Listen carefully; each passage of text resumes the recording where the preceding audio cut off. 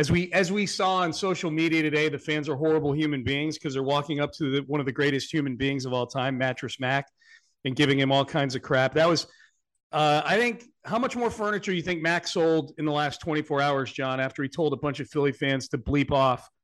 I believe that when Mack was walking through the concourse after the game wearing his Astros jersey and his hat, as he always does, and for the previous 2 mornings, he'd been passing out free mattresses to first responders and military people in Philadelphia and Atlantic City, that just made him even more popular in Houston. Oh, yeah. And will help him sell even more furniture. Yep. It was crazy. Yeah, there's a reporter in Philly that caught up with him and like, do you have any regrets? He's like, no, I'm sticking up for my guys. I think what I heard, John, on the footage, for those of you listening who haven't seen it, there's footage of Mattress Mack leaving the game in game 3 on Tuesday night, and there's some Philly fans getting up in his business. And I think what I heard one of them yelling was about Altuve, saying Altuve doesn't belong in the Hall of Fame.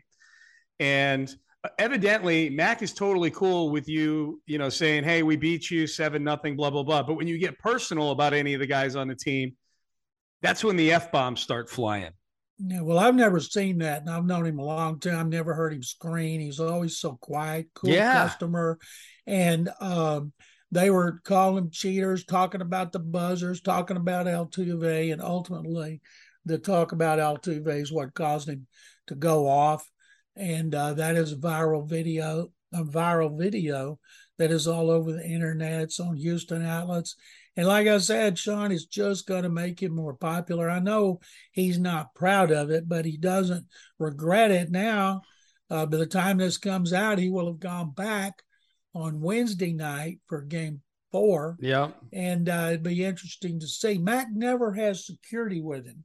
He walks everywhere through Vegas carrying bags of money, through the concourses at Minute Maid Park, stopping and posing for pictures, and people chant Mattress Mack, Mattress Mack.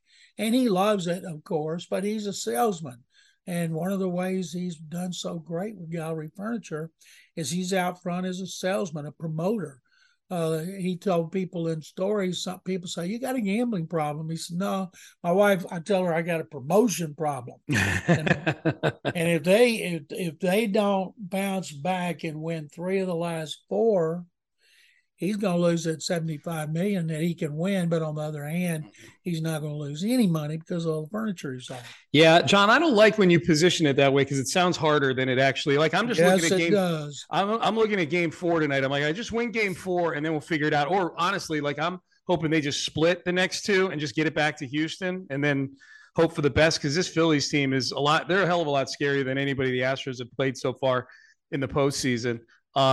I don't like hearing it couched that way, that they got to win 3 out of 4. That sounds a lot more daunting than just go win tonight and then figure the rest out later. Yeah, you want it to be like it was in 2019 when they brought it back here and lost both games. Yeah, well, exactly.